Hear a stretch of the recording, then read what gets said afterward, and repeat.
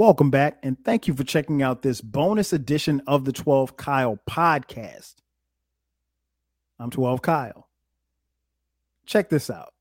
You know what's weird? I just recorded like 5 minutes of this episode, and nothing was plugged up. I'm glad I caught it. Nonetheless, I wanted to get on here and talk about something. It's rare that I get ideas, or I don't want to say ideas. It's rare for me to get suggestions from people on episodes to do for this podcast. One, because it's just kind of weird, but then two, I never solicit them. Right. So like I can read something, get an idea to do an episode on, but it's rare that somebody says, hey, you should talk about this, and then end up talking about it. We've solicited for Eclectics podcast when we do the fantasy drafts together, but I can't really think of any other time where I've actually taken the advice on something when someone said, hey, you should probably talk about this. But I said all that to say this, and I want to shout this brother out. Vic Michael on Twitter hit me up the other day, and he's a listener, and he asked me a question, and I found the question to be very intriguing, and I'll read to you the question. It said, I had a question. Would you ever make a podcast episode as to why you didn't make it to the NFL, or if you wanted to play in the NFL after college in the first place? And that was really, really, really, really a dope question to ask, because I had never been asked that before, or at least never even talked about it on this podcast. So I was like, yeah, I'll do a bonus episode. That'd be something good to talk about. So why didn't I make it to the NFL? As many of you know, maybe a few of you know, I played football. Growing up, I played organized football at the age of 8. From the age of 8 through Pop Warner, through middle school, high school on the JV team, and then the varsity team, all the way through college at South Carolina State University. South Carolina State University is a historically black college located in the city of Orangeburg, South Carolina, about 90 miles away from where I grew up in Florence. And I played, the entire time that I was there. I actually lettered, and I got my degree from South Carolina State. But I knew that the NFL wasn't, likely. And I when I responded to Vic Michael, I told him that, in my response, I said, standing at a firm 5'7", that probably wasn't going to happen. And, I said that in jest, but I mean, I'm being honest. I'm 5'7" for real. Right. So my height, I think, is super dope. Like I've never been tripping on my height, because I've been my height since 10th grade. Stop growing.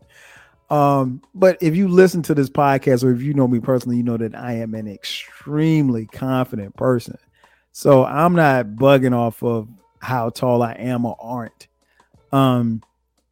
So it was just, at that time that I came out of school and I finished playing football and graduated, it was a different day and time for wide receivers. And that's the position that I played. I played wide receiver.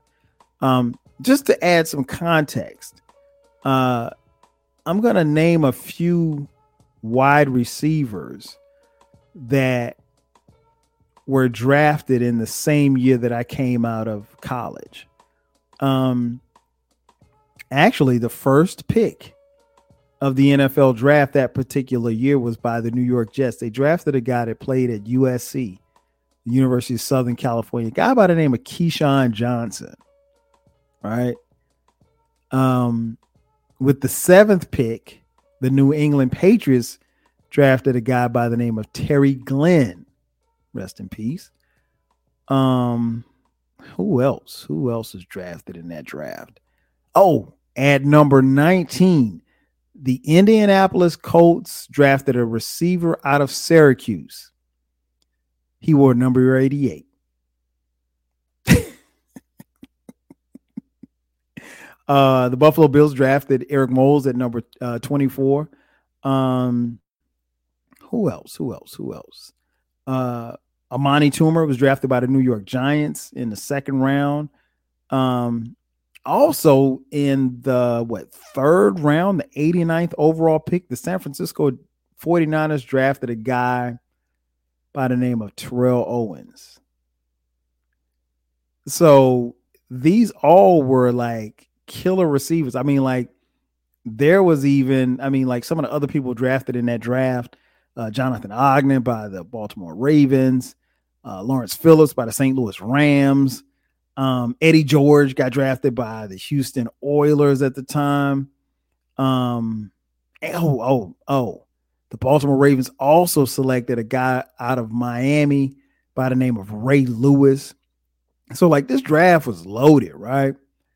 And if we're being honest, you know,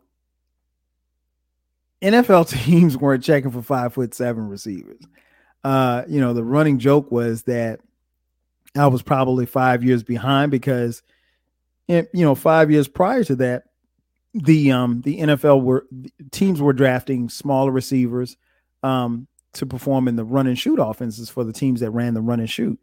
And the run and shoot that offense was ahead of its time, but it was only a couple of teams running it. But I knew going in, like, the NFL was probably not going to happen. And then also, full disclosure, one of the reasons that I knew it was going to happen either is because of lack of productivity. I mean, I didn't catch a lot of passes. Like, we didn't throw the ball a whole lot at South Carolina State at the time. I mean, now everybody plays in the spread and they throw the ball all over the field and everything like that. And, back then, I had a few catches, but I didn't have a lot of catches. So it's not like, NFL scouts would come in like, hey, let's get the tape on that number 12 guy. Nah, it wasn't like that. So that was a reason. And then another reason, I'll be honest, man, like I lost a little bit of desire to play after I got suspended. And I don't think I've ever mentioned that on this podcast, but I got suspended for 2 games during my senior year. So what happened was, like most teams, you have curfew, right? And I'll never forget it. I went to pick up my girl. We went to go get something to eat. We got something to eat. I dropped her off at her dorm and I got back to my dorm. And I was in the dorm at curfew. I wasn't in my room, but I was in the dorm. Now, technically, if you're in the dorm, are you really breaking curfew, or do you need to actually be in your room in the bed under the covers at the time of curfew? Well, some punk ass rat fake grad assistant turned me in. And he knows who he is, so I'm not gonna mention his name. He ain't worth it. But he turned me in, and so my position coach was like, "You're gonna be suspended for the next game." And I was pissed. I mean, like, because again, I was in the dorm. It'd be different if I was down the street. It'd be different if I was at the club, but I was in the dorm. I wasn't in my room, but I was in the dorm. And full disclosure, there were other guys who were in the dorm that weren't in their room. But it is what it is. So everybody want to jump on old 12. But I guess if the letter of the law, which to me had not been drawn up, but if the letter of the law is that you have to be in your room, then by definition, then I guess I am breaking curfew, right? So I got suspended for a game, right?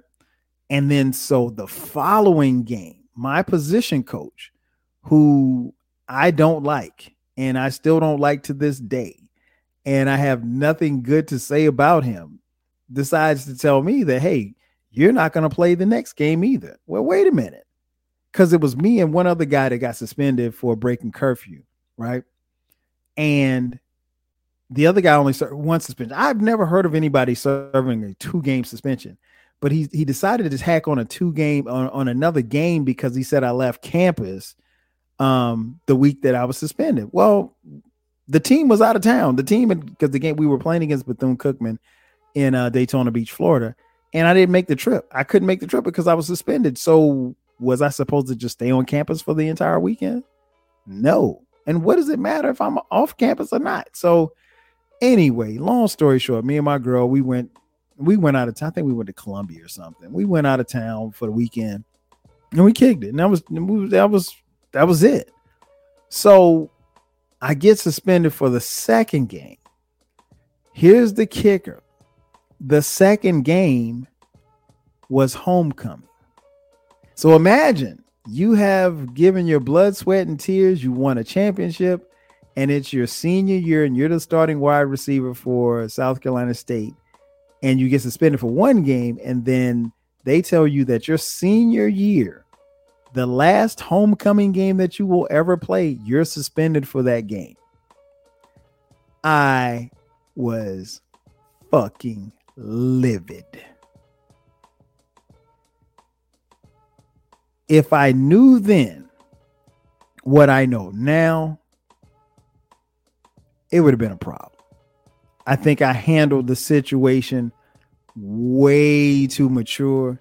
I should have been immature. I should have acted an ass. I should have went a plum fool. I should have done a whole bunch of things, but I didn't.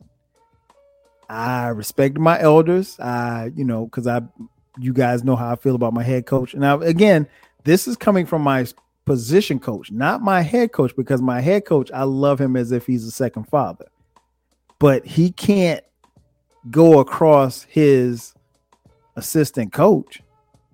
He's got to roll with whatever the recommendation was for the assistant coach. So I had a meeting with the head coach, and I tried to go over his head. Well, not the head coach. I tried to go over my position coach's head, and I couldn't. And so my senior year, my homecoming game, I was standing there on the sideline with a jersey in my pocket. Oh, and by the way, we lost the game after having an 18-game home winning streak. You see how karma is? But I came back and finished the season or whatever like that. But that experience left a bitter taste in my mouth, and I was just like, fuck this. I got my girl. I'm trying to graduate. I don't care about nothing else but my teammates. And that was it. And I was mad at the coach. I'm not mad at him to this. I just I have no words for him. Like, if I see him, I can't even say that I'd speak. And it's not, I'll put it like this for those of you listening. It's not too many people that I dislike in this world. He's one of them. He's one of them. It's not even worth me talking about. But anyway, so the suspension, took some of the desired away to keep playing if the door of opportunity opened up somewhere else. So he said, "Did you want to play after college?" Not really. I was by that time, and having gone through that experience, and you got to remember too, like, well, you don't know, but my junior year, we were the Black College National Champions. So to go from being the Black College National Champions to preparing yourself for your senior year, you thinking you're gonna ball out. I've that year leading into my senior year, that summer, I've never worked that hard before in my life at anything. I mean, my body, my mind, physically, mentally, I was prepared for everything that was going to come, because I knew that, one, we were the defending champions.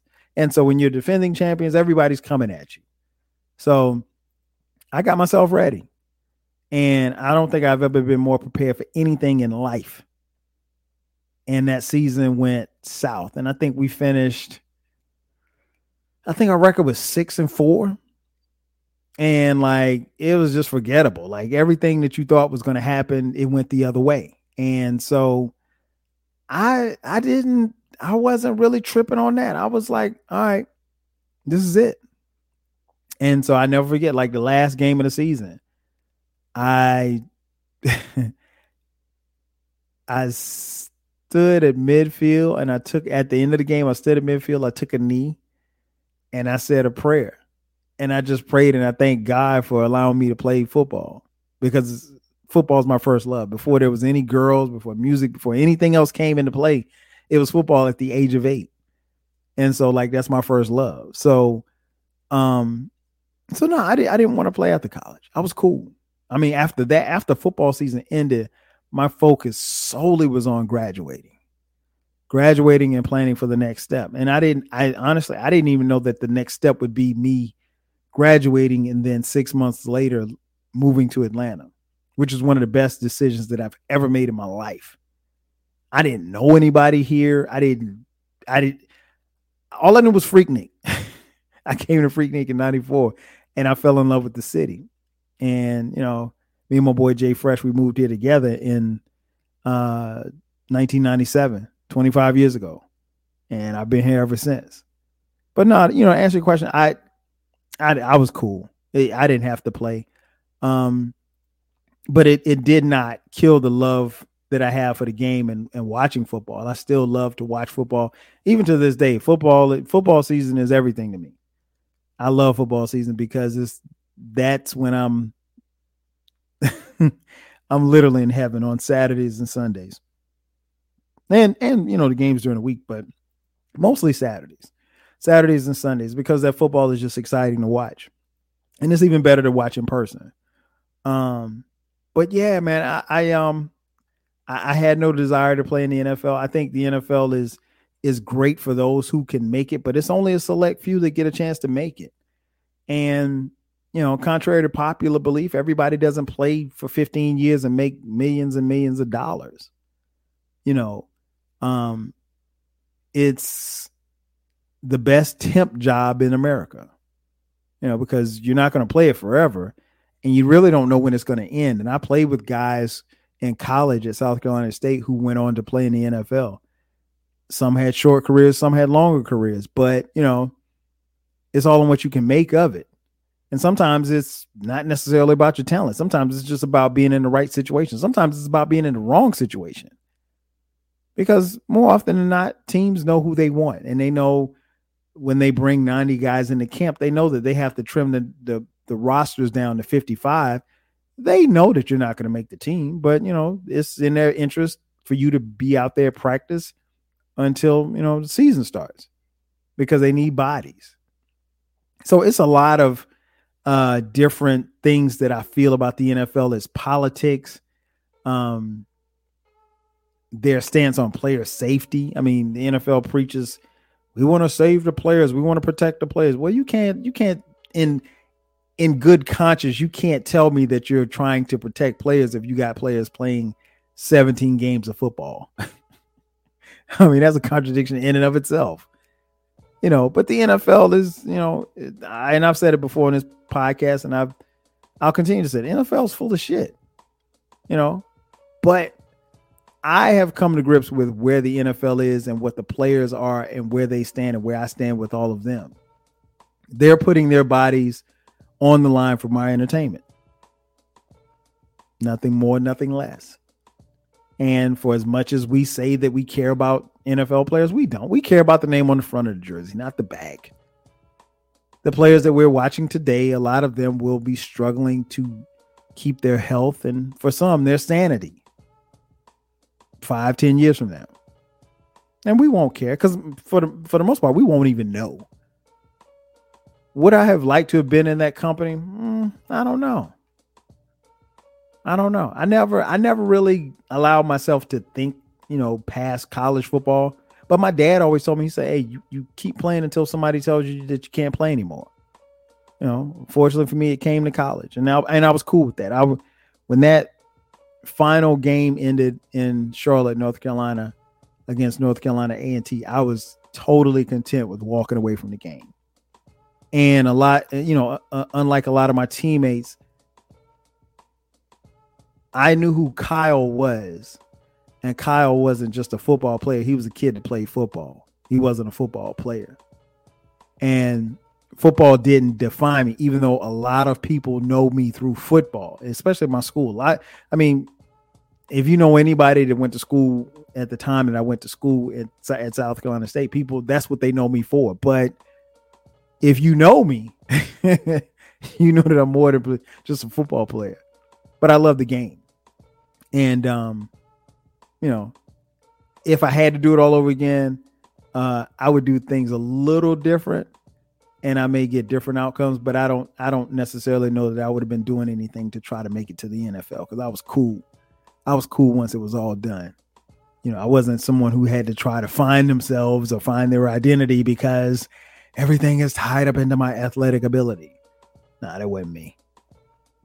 But I gotta say, Vic Michael, appreciate the inquiry and appreciate the inquiry leading to content.